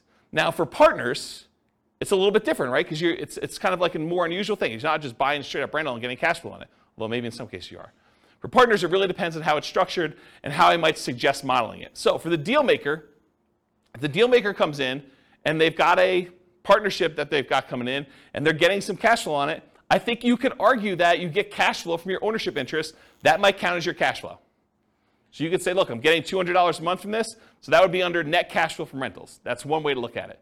We don't typically count equity for determining financial independence, though. So if they've got $50,000, $100,000, $500,000, or whatever in equity in that deal, that doesn't count in any way toward their financial independence calculation. Unless they sell it, they take that money, and now they have it invested in something else, stocks or bonds or whatever they're doing there, or they buy another rental, and then they get cash flow on that. Does that make sense, everybody? Okay. So money partner, one could count the cash flow they have from ownership. So if they invested and they have 50% of the property as their ownership and they're getting $200 a month or $300 a month, you could count the net cash flow toward their kind of financial independence numbers. Or another way to do it, alternatively, you could say, look, as a money partner, I invested $100,000 or $200,000 in this property, and I'm not going to count the cash flow. Instead, I'm going to say I have $100,000 out, and so that is also part of my safe withdrawal number. So you could use that and just pile it into your safe withdrawal. Now you've invested in almost in like a quasi real estate investment trust where you have this asset out there, and that would be part of my other assets times whatever my safe withdrawal rate is, and I have that coming in. So you look at it that way too. You can't do both though. You either count the cash flow, or you say, as a money partner, I've got $200,000 out there, and so I use that as part of my safe withdrawal rate calculation. Does that make sense? And does the financial advisor in the room disagree with how I structure these? Okay, so he basically agrees. Okay? Loan partner. So one could count cash flow from ownership. They're getting $100 a month because they signed on a loan. You can count that as your net positive cash flow. Or you could say, look, this is a passive income stream if it's just a yearly fee. That's sort of like a passive income, Social Security, pensions, or annuities. You have like a quasi-annuity. It's like $1,000 a year that you get by being the signer on the loan. You just count it like that. It could be that way too. Make sense? Okay. There are a lot of different ways to model these, some better than others. But this is how I think about how you do for partnerships. Any questions? Is this helpful? Okay, good. Oh, tangent. Crazy cool tangent. So why can't you just say to somebody, hey, look, this thing cash flow is $100 a month. So, the cash flow is going to increase because of inflation or whatever it is, and I've got some expenses that are increasing. So I expect the $100 a month in cash flow just to increase linearly 3% a year. And if I'm going to do a really simple spreadsheet calculation, why can't I say $100 a month in cash flow? I'm just going to grow that at whatever inflation is, and that's how I'm going to model cash flow on this rental property. Why can't you do that? Here's the slides that explain this. It's kind of a really cool one. So this is the annual cash flow, each little dot's a year's worth of cash flow, for a single rental property. And it just shows you, starts off really, really small, and the cash flow sort of increases, and eventually you get to the point where there's a loan that's paid off, and then the loan's paid off and cash flow increases a lot more. Really, really simple thing was what's going on with this, right? You guys understand this? Okay, now what I'm going to show you is how much does cash flow change from this year to the year before? What's the percentage that cash flow increased from one year to the next year? So rents are going up at 3% a year. That's just normal inflation. Rents are just kind of like ticking up. Each time you renew your lease, you increase the rent a little bit. That's 3% a year. I'm just using an arbitrary number. And expenses are going up 3% a year. Your property taxes are going up 3% a year. Your insurance is going up 3% a year. Maintenance on the property is going up 3% a year. What's not going up 3% a year, though? An expense. Your mortgage payment is not going up 3% a year because when you get a mortgage, you get a 30-year mortgage, the payment, the principal and interest part of your payment is fixed. The payment stays the same from month 1 all the way through to month 360. Okay? So your mortgage payment is not going up 3% a year, which makes some weird things happen, right? Because now rents are going up 3%, the top line. Some of your expenses are going up 3%, but some of it's not going up at all. And so your rent's actually increasing at a different rate than just this 3%. So how fast is cash flow growing? And why is this harder to model than just doing it in a simple spreadsheet and saying 3% a year? What I'm going to show you in a second here, I'm going to show you what the difference is from one year, like if we look out next year what the rent was versus this year what the rent was, what's the percentage increase between one year to the next? That's what this chart is showing you. This dotted yellow line shows you on this left-hand side what the rate of change was, or how much rent changed from one year to the next. And it's not linear. It's not 3% a year, okay? So because it's hard to see, I just turned off the background actual rents, the cash flow rather, and now I'm showing you this dotted yellow line, which those of you that opted to sit in the back row, sorry about that. But really, if you could see it, it goes like this. It starts really, really high, and then it kind of it goes down pretty quickly and tapers off. It sort of approaches one fixed number, but then you have this really big bump up when you pay off the mortgage, and then it kind of stays there for a little while, and then it goes all the way back down here, and then it hovers at a fixed rate once you get the property paid off. So here's what I'm trying to show you, though, is when the property is early, it's young, and you've got a small amount of cash flow, and cash flow is increasing, your cash flow is increasing at 20-something% in that first year. Then it kind of goes down, it's at like whatever it is, just under 25% in the next year. But each year, it's increasing slower, right? Your biggest jump in cash flow is early on when you own the property and the cash flow is really small. Here's another way to think about it. You're getting $100 a month in cash flow on a property. You raise rents by $100, on the rent overall. And so maybe your cash flow, let's assume that it goes up that full 100. So you were getting 100, it went up by 100, that's a 100% increase, right? It's not 3% increase. It's not like you went from $100 a month cash flow to 103. It's because you had a fixed dollar amount increase and the cash flow was so small, the percentage that cash flow increase is really, really significant. So you can't just go model in a spreadsheet that I made $100 a month in cash flow, next year I'm going to make 3% more. You can't do it because it changes every year. And this is how it changes. This is the actual graph that shows how it changes. And it becomes asymptotic, fancy math term for those who know what I'm talking about, but it becomes asymptotic to whatever the rents are going up at, 3%. Eventually, once your mortgage is paid off and that fixed part of that payment eventually goes away, it becomes basically about 3%. Make sense? Okay. And I'm just going to throw a curveball out there. You can tune out for 30 seconds. But if we take into account cash flow that includes cash flow from depreciation, the tax benefits, it's a little bit more interesting because when you lose your depreciation benefit after 27.5 years, your cash flow actually goes down for that period of time. Then a couple years later, you pay off the property, it bumps up, but then it kind of hovers around 3% again. And this curve is a little bit more reasonable because you were already making more cash flow because you had cash flow from depreciation added in. Okay? Tune back in. Welcome back, everybody. All right. I gotta take a drink. I noticed my voice has been weird since I had COVID. Anyone else noticing that? My voice is going? No one else? Just me? A little bit? All right, so changeable assumptions. So these are the assumptions I use. They're based on some characters from the Real Estate Financial Planner podcast, Norm and Norma, if you're kind of familiar with them. So these are the assumptions I use, but you can copy these to your own account and change any of the assumptions. So if you're like, James, I wish you did $80,000 a year in income, or I'm not saving $1,000 a month, I'm saving $2,000 a month, but otherwise this is me, or my properties where I live are not $375,000, they're $200,000, or they're $1 million, or whatever they are, you could change all these assumptions. So Norm and Norma, they're married, they're both 21 years old, recently out of college. They graduated, they work in a technology department of a large healthcare business. They have a total of $10,000 saved up between the two of them, not each. They earn $72,000 per year combined, $36,000 each, or $18 per hour times 2,000 hours worked a year is $36,000 per year. Each person combined $72,000 total. They're saving about $1,000 per month before they buy any houses. They're renting right now, and they're able to save $1,000 a month. They're obsessed about achieving financial independence so they can retire early. And these are the same folks that have gone through all the different strategies we've taught. So it's the same assumptions we use for buy and hold, fix and flip, house hacking, creative financing. All of these are the same assumptions so that we can kind of compare them and see how long each strategy takes for them to be financially independent.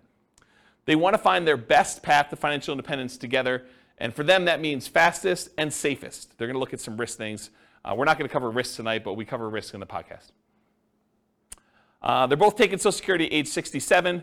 And I estimated that they're taking Social Security based on them working fully until they're age 67, which in our modeling, they don't do that. So if they're financially independent by age 50, they stop working. So my modeling for Social Security is not conservative. It assumes that they've worked all the way through 67 and that the amount that they're earning at 67 is that they worked through that period of time. But it's not true. And so it's less conservative to model it that way. But my argument is they're already financially independent. Social Security is sort of a bonus, so it doesn't really matter, right? If they really are financially independent by age 50, does it matter that they're getting an extra $1,000 a month from Social Security? I don't think so. It just adds a little extra bump, but they're already there. Okay? That's how I can justify it to myself. Any questions on their assumptions? Cool. So limitations by role. So if they're the deal maker or syndicator, many of these assumptions don't limit them except that it's a separate job. So it doesn't matter how much they make or what their savings rate is or anything like that. If they're the deal maker, they're not concerned about debt to income and being able to qualify for loans or how much money they have to invest in the deal. They're the ones putting together the deal themselves. So as long as they can work enough hours to do the deal maker syndicator thing, it doesn't matter to them. It's not a limitation. Now, they could invest their own money or credit in other deals. I didn't model it that way, but because they have their full money that they've been saving up and their full credit that they were using, they could go do in parallel buy and hold, house hacking, nomad, creative financing, fix and flips. They could do other stuff in addition to these partnerships. I didn't model it that way. I basically said they're investing in the stock market instead. So they could be doing this in parallel. And if you want to know how that performed, go look at previous classes. Now, if they're the money partner, though, the amount that they have saved invested is the primary limitation. The fact that they're saving $1,000 a month, that's going to limit what they can do. If a deal syndicator needs someone with $50,000 and they only have $20,000 saved up, they can't do the deal unless they become one of two money partners. So it doesn't matter if they can qualify for loans or anything like that. The money that they invest in the partnership likely limits them to being able to do other deals in parallel, though, as well. So because they're putting money into other deals, they're not going to have down payments for doing nomad or buy and hold or house hacking, and not until much later when they have money coming in from those deals. Does that make sense? Okay.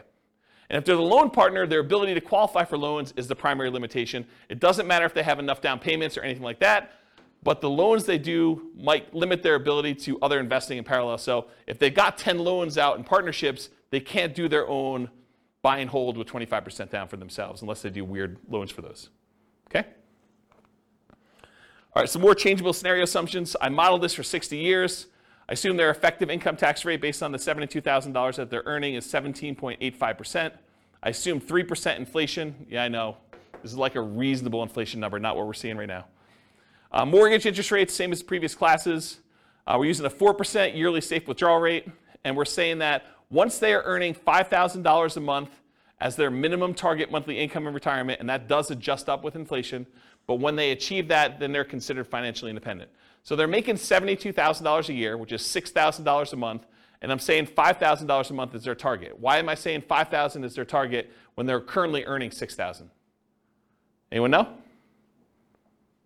They're saving $1,000 a month. So in order to be financially independent, they don't need to have that savings amount as well. So this is how much they're living on. Okay? And then ideally, they want to make $10,000 a month. So we do the math for when they earn that as well, but not in this class. All right, so let's go talk about some results, and then I'll get into their partnership stuff. So these are summaries of some of the numbers from previous classes. So the first ones we're going to start with are the buy and hold ones. So they did no real estate at all. They only invested in stocks. It would take them 40.17 years to be financially independent. So 482 months. And the stock market, I think, is growing at 8%. We just assumed 8%. Does that seem reasonable for assumption for a stock market? 8%. Is that what you use?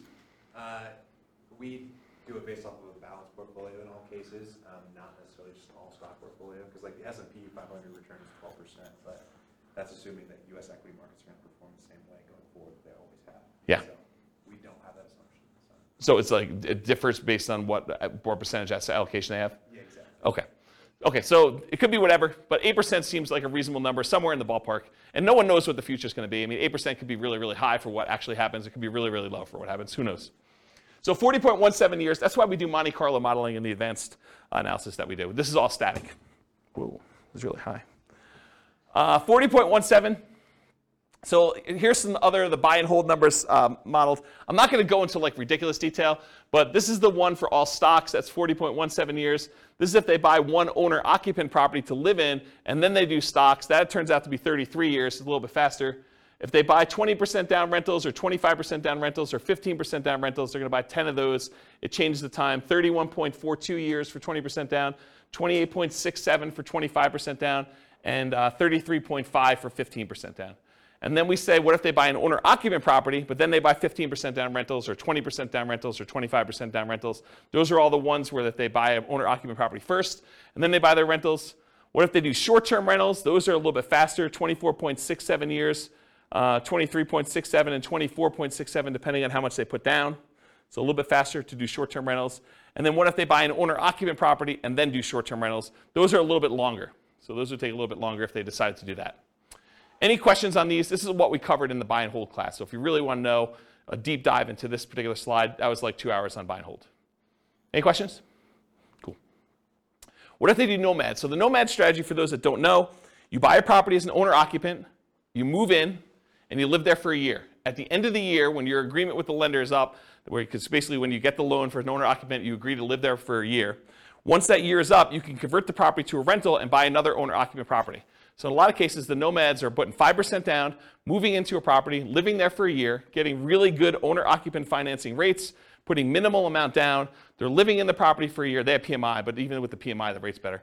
So they're living in the property for a year, then they convert it to a rental. They repeat this process until they have the number of rentals that they want, and that's the strategy to do it. So if you imagine for a minute, instead of having to come up with 20% down in order to buy a rental property, you could buy 4 with 5% down with the same amount of down payment. So you basically acquire 8 rental properties with down payments for 2. Think about it that way, okay? So when they do the nomad strategy, they buy with 10 properties with 5% down. It's 26.5 years. If they buy 10 fixer-upper nomads, properties that need a little bit of work, it's 19.58 years. They buy 10 nomad properties where they have their kids move in on their behalf because they don't want to move into a property every year, but they've got college-age kids. And so basically when their kids go to college, they co-sign a loan for their kids in college where they're buying it together. The kid lives in the property for the year, and then at the end of the year, they move into the next property. So while they're at university, them and their parents acquire 4 nomad properties that way. They got 2 kids, that gets them 8. So they can kind of do this as nomad by proxy. Yeah, Ben? Just a question on the fixer-upper nomad. Yep. What's the discount rate you use? Yeah, I knew you were going to ask me something like that. The fixer-upper nomad class, I went into the details, but I don't remember. And it's hard for me to keep track of all these numbers because not only am I doing prep for these classes, I'm doing like individual podcasts and stuff for myself, and so I don't remember. Maybe 10%? I don't remember. But it was like a number where they got a big discount, but then they also had to come up with the money to do the fix-up themselves. So it was like a weird net discount, but I don't remember what the exact was. But it wasn't crazy. It wasn't like a really ridiculously aggressive assumption. I remember thinking this seems really reasonable. Partially because it needed to be a property that was in good enough condition where they could move in and get the regular financing. Yeah. But go watch that class. Yeah. It's on the podcast. So we did that. We did nomad with short-term rentals. So they basically move into your property, live there for a year, and then when they move out, they do short-term rentals with it instead of doing long-term leases.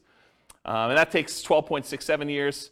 If they do house hacking, so they move into a property and they get a roommate while they're living there, or they get 2 roommates, or they get 3 roommates, or they get 4 roommates, or they buy a duplex of some sort and they kind of do that, or a triplex or a fourplex. And so we've got all the different house hacking variations there, ranging from 21.83 years to 16.67. Or if they do nomad with lease options, or if you're a real estate agent, the ultimate real estate agent retirement plan of doing nomad and moving into properties and getting a rebate on your down payment because you got paid a commission when you move in. So there's like a strategy for doing nomad where you have a real estate license and you could really minimize how much you need in order to do that strategy. So we cover that in there too, but here's the nomad stuff summarized. Okay? Here's house hacking summarized. I'm not going to go into all these, but it's all different variations of house hacking. Buying a property with 1 roommate or 2 roommates or 3 roommates or 4 roommates and different down payments, 20% down, or I think we did all 5% down. So I don't remember what we did here, but all the numbers are there. Go listen to the house hacking class for details. This is the BRRRR class, buying a property, rehabbing the property, renting the property out, and then refinancing to try to pull out either all your money or as much of your money as you can, leaving minimal in the deal. That's what the BRRRR strategy is about, and then you can use that money again to go buy the next one. So buying a BRRRR with 10% down, leaving 10% in the deal, BRRRR with 5% down, leaving 5% in the deal, and then BRRRR where you're able to get nothing down. So the nothing down one's 14.67 years. If you have to leave 10% in the deal, it's 21.67 for Norma doing that with the assumptions we talked about. Any questions on this? Cool. Here's all the stuff on quick turning and flipping. Doing $25,000 net flips every 6 months, or doing it every 9 months, or doing it every year, doing live-in flips. I went through a whole bunch of variations on is it better to do a live-in flip and flip as quickly as you can, do a live-in flip and wait at least 1 year so that you get long-term capital gains on the things you're doing, or doing a live and flip where you stay there for 2 years and you don't have to pay any long-term capital gains at all because you have the exemption. What's the exemption called when you live in a house for 2 years? You know what the name of that is? I don't know. But if you live in a house 2 out of the last 5 years and you don't have to pay any capital gains up to certain limitations, it's pretty big limitations though, on a property. So we did all the variations on that and looked at the time for how long it took there to do that. And then live in flips as an agent or for sale by owner. There's a whole bunch of variations on the flipping one. You can get a feel for those. Those are pretty fast. And then here is all of the ones I've covered so far shown on one chart, color-coded. So all the, like, what color is this? Maroon? Is that a maroon color? Maroon-colored ones, these are all the buy and hold. The orange ones are all the Nomad ones. The, whatever that is, green, sea green. That's all the Burr ones. Quick turn flips, all the purple ones, and then apparently a different color green is house hacking. You can get a relative size difference to see which ones are, in general, faster than other strategies. So buy and hold tends to be one of the slower ones. House hacking tends to be pretty slow, although there's some quicker ones on the end there. Burr tends to be pretty fast. Nomad tends to be pretty fast. Depending on what you're doing with the quick turn flipping ones, there's some really fast ones in there and some slower ones in there as well. So you can get a feel for what's going on. Go watch the classes for the details on the exact numbers for those, but you can get a relative size difference. I love this chart. This is like one of my favorite charts now for being able to compare all these. All right, yeah. Short-term rental, was Yep. it on there? Probably because it doesn't hit the criteria. It is on there. It is? Oh yeah, short-term rentals are in here. Yeah, they're like mixed in because like the buy and hold has some short-term rentals, the Nomad has some short-term rentals, Bird doesn't. Quick turn flip, I don't think has any, and house hacking doesn't either. But there's short-term rentals mixed in here. You're basically buying properties in short-term. Yeah, I don't remember where they are, but yeah, they're in there. Yeah. Yep. Okay, any other questions? All right, so creative financing, this was last week, right? Like everything's merging together. So last week was creative financing. This is buying creative financing with 1 month reserves all the way through to 6 months reserves. Everything from as quick as 8.83 years all the way up to 17.42 years for doing creative financing. If you do creative financing and you do thousands of dollars in reserves, 10K, 20K, 30K, 40K, 50K, it shows the times for those instead of months of reserves. And then creative financing with different discounts at purchase. So if you get a 10% discount, 12% discount, I think this must be 6% discount, and this is 8% discount. It shows you the amount of time it takes based on the discount you get with creative financing. And then by holding period, by how long you're buying for. So this is if you're buying for, I think, 10 years, this is for 15 years, and this is for 5 years. So this is how long you're doing creative financing deals before you stop.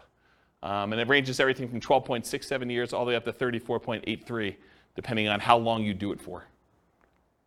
And then I added in the creative financing ones all right here in red. So it's the same stuff we had before, I just added this one in there so you can get a comparison size-wise. Creative financing is really fast. It's also a very active strategy. So you can kind of get a feel for that. Any questions on this? Sweet. All right, so deal maker modeling assumptions. So now we're doing the deal maker syndicator person. I assume that the deal maker was able to negotiate 25% of the deal, 25% of the cash flow, 25% of the equity as their payment for doing the deal. So Bill, to answer your question as to what I think is reasonable, pulled it out of the air. 25% for the deal maker syndicator for doing all that work. Okay? You know, there's some like, I don't know, almost like proxies for like what's going on there. Like property management's 10% of gross rents. So you can figure out like what that is as a percentage of real cash flow and what that is as a percentage of, equity at the end. And you can kind of get just a corollary for just property management as like that there. But then there's other stuff you're doing as well, like managing the partnership and acquiring the deal. And so, I don't know, you can sort of do that. But anyway, 25% of the deal, 25% of cash flow and equity. They're acquiring the deal. They're doing property management. They're also managing the partnership. They're disposing of the deal, although it's not modeled, because I assume that they hold it forever. And none of their own money is in the deal. Instead, they're investing their money in stocks at 8% per year instead. And they're not limited by debt to income or money. They don't need to have debt to income because they're not qualified for loans. They don't need to have any money because they're using a money partner to do these. 25% of the deal. How long does it take? If they do a deal every 12 months, 10 total, it takes them 21 years to be financially independent using those assumptions, where they're getting 25% of the deal. If they do a deal every 6 months and they do 10 deals, so they do it for 5 years, 19.67 years in order to be financially independent. if they do a deal every 6 months and they do 20 deals, because they're not limited by the number of deals they could do, doesn't matter what their DTI is, doesn't matter how many loans they have, doesn't matter how much money they have for down payments, so they could do 20, right? Just a matter of them managing 20 partnerships. That would take them 14.67 years for doing that, okay? Any questions on this? This is the deal maker syndicator role. Okay. Loan partner modeling assumptions. Again, I assume that they were able to negotiate 25% of the deal, 25% of the cash flow and equity for being the signer on that loan. Again, it's arbitrary. It's negotiated. They are personally guaranteeing the loan. None of their own money in the deal. Their money is invested in stocks at 8%. They're limited by debt to income. So they can't do 10 on day one. They don't have enough income to support it with low cash flow. But if they're doing it over time, their cash flow improves and they can qualify for more. They have to find the partnerships where they can get 25% for signing for the loan. That's another limitation they have. And they're limited by the number of loan spots. They can get 10 non-owner occupant 30-year fixed rate loans total. So they can't do 20. Looks very similar to Dealmaker Syndicator, except they can't go above 10 deals because of the loan spots. So they're both doing 25%. They don't have a money limitation, so it looks a lot like the deal syndicator because they're using like almost an unused asset, their ability to get a loan. They're not using money to do it, right? So I added these two on the bottom, but it looks exactly like if they did 10, just like the deal syndicator, the Dealmaker syndicator, 21 years for both of those. And if they do a deal every 6 months, they do 10 total, it's 19.67. They can't do the 20 though. They can't get 20, 30-year fixed rate financing loans. So that's why there's not a third one here. Any questions on that? Covered Dealmaker syndicator, I've covered loan partner. Okay. Money partner, modeling assumptions. They own 50% of the deal.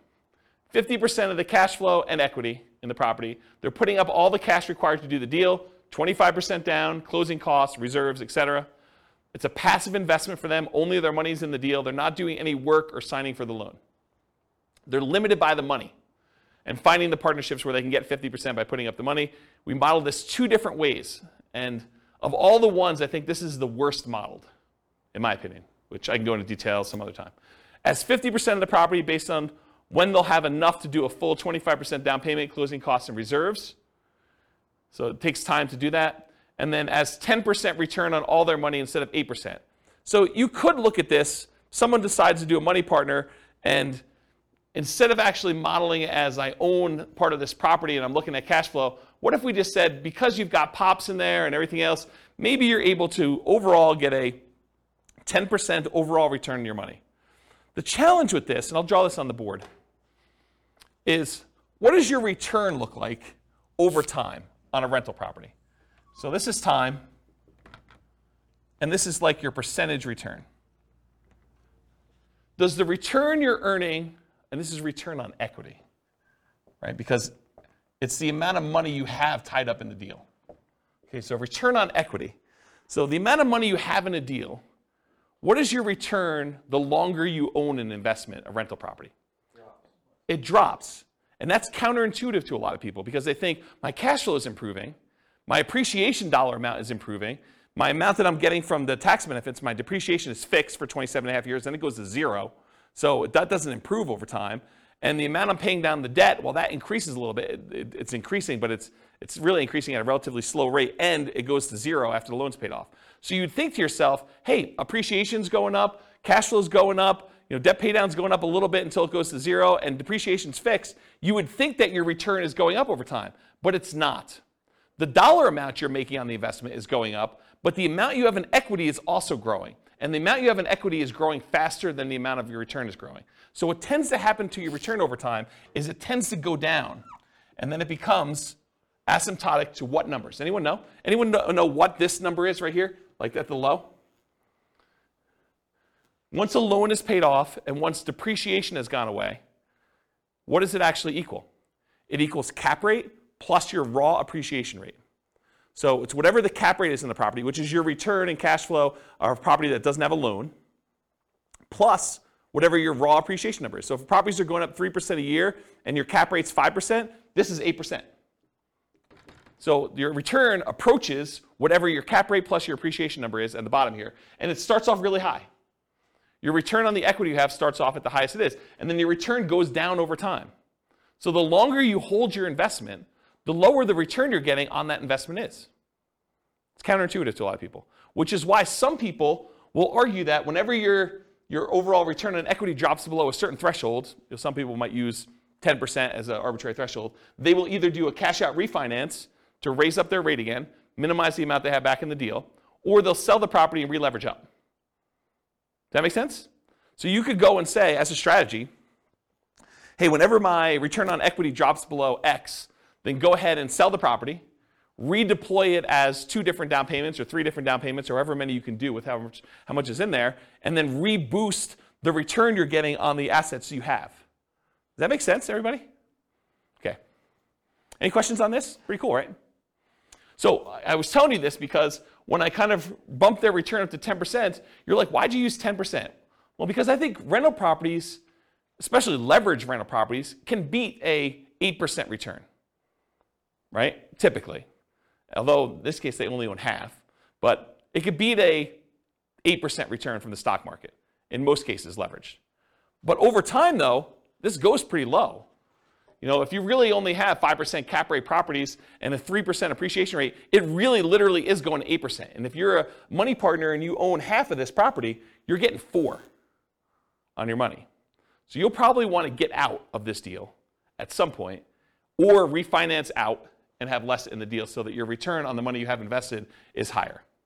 So I used 10 because I picked it. I went and I actually looked at the average for the first, I think, 10 years, and it was higher than that, but not much.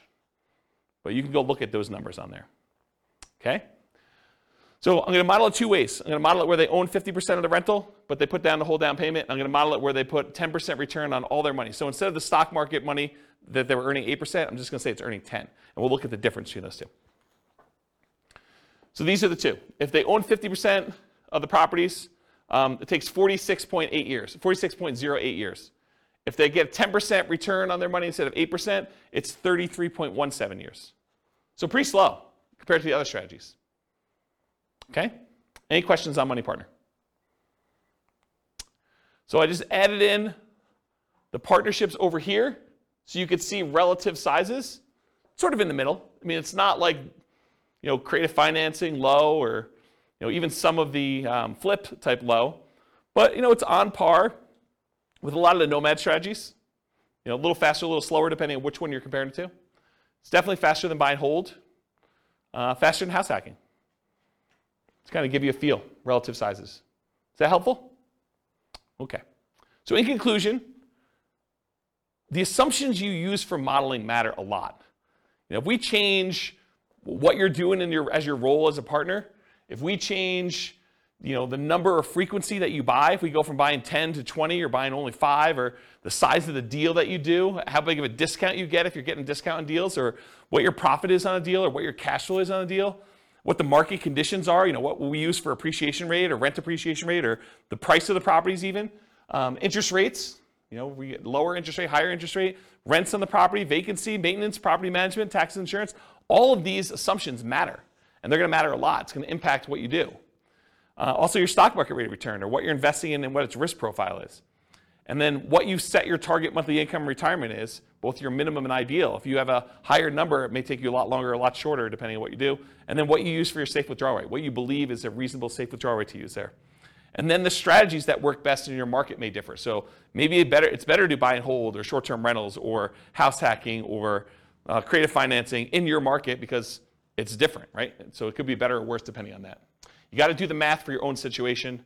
And then because I'm trying to do this recordings for all the different cities in the US, if you go to realestatefinancialplanner.com/model rather, for realestatefinancialplanner.com/model, I'm trying to do, it's not done yet, but all of these scenarios for all the different classes for every city using their city's prices and taxes and insurance and rents and everything else, so that you can go say, I'm going to copy this one because it's closest to where I live and it's most similar, and then I'll just change some of the assumptions for what's going on, so you can just change whatever you want to do for you.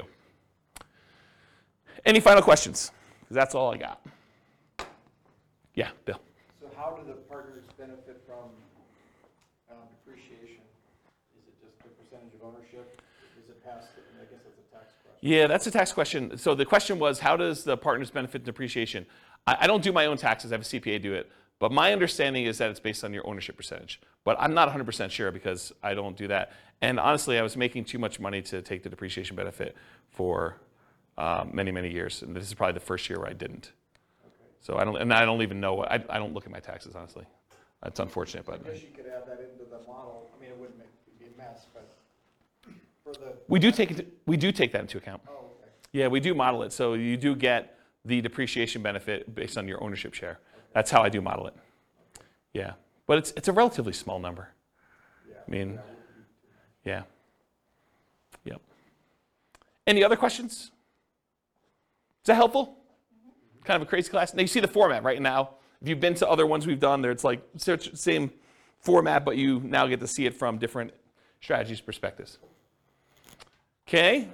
No final questions? Question. Yeah, question. For someone who is new, how do you access those previous classes? They're on the podcast. Okay. Yep, they're on the podcast. Remember that city podcast one I was telling you about? Yep. So go look and click on a link for a podcast. All right, cool. Any other questions? Sweet, guys. Thanks for coming. I do appreciate it. I will talk to you all soon. Bye-bye for now. With home prices up, mortgage interest rates up, and rents up, but not quite enough to counteract the higher prices and interest rates, cash flow on rental properties in St. Louis is harder than ever.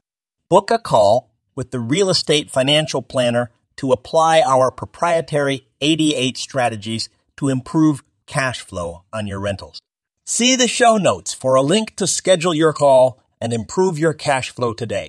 If you're a real estate agent, lender, or professional in St. Louis that wants to help our real estate investor listeners, consider reaching out to learn about collaboration opportunities with this podcast. We'd love to add more value to our listeners by having you assist our investors buy, sell, and finance their real estate investments. See the show notes to schedule a call to discuss collaboration opportunities.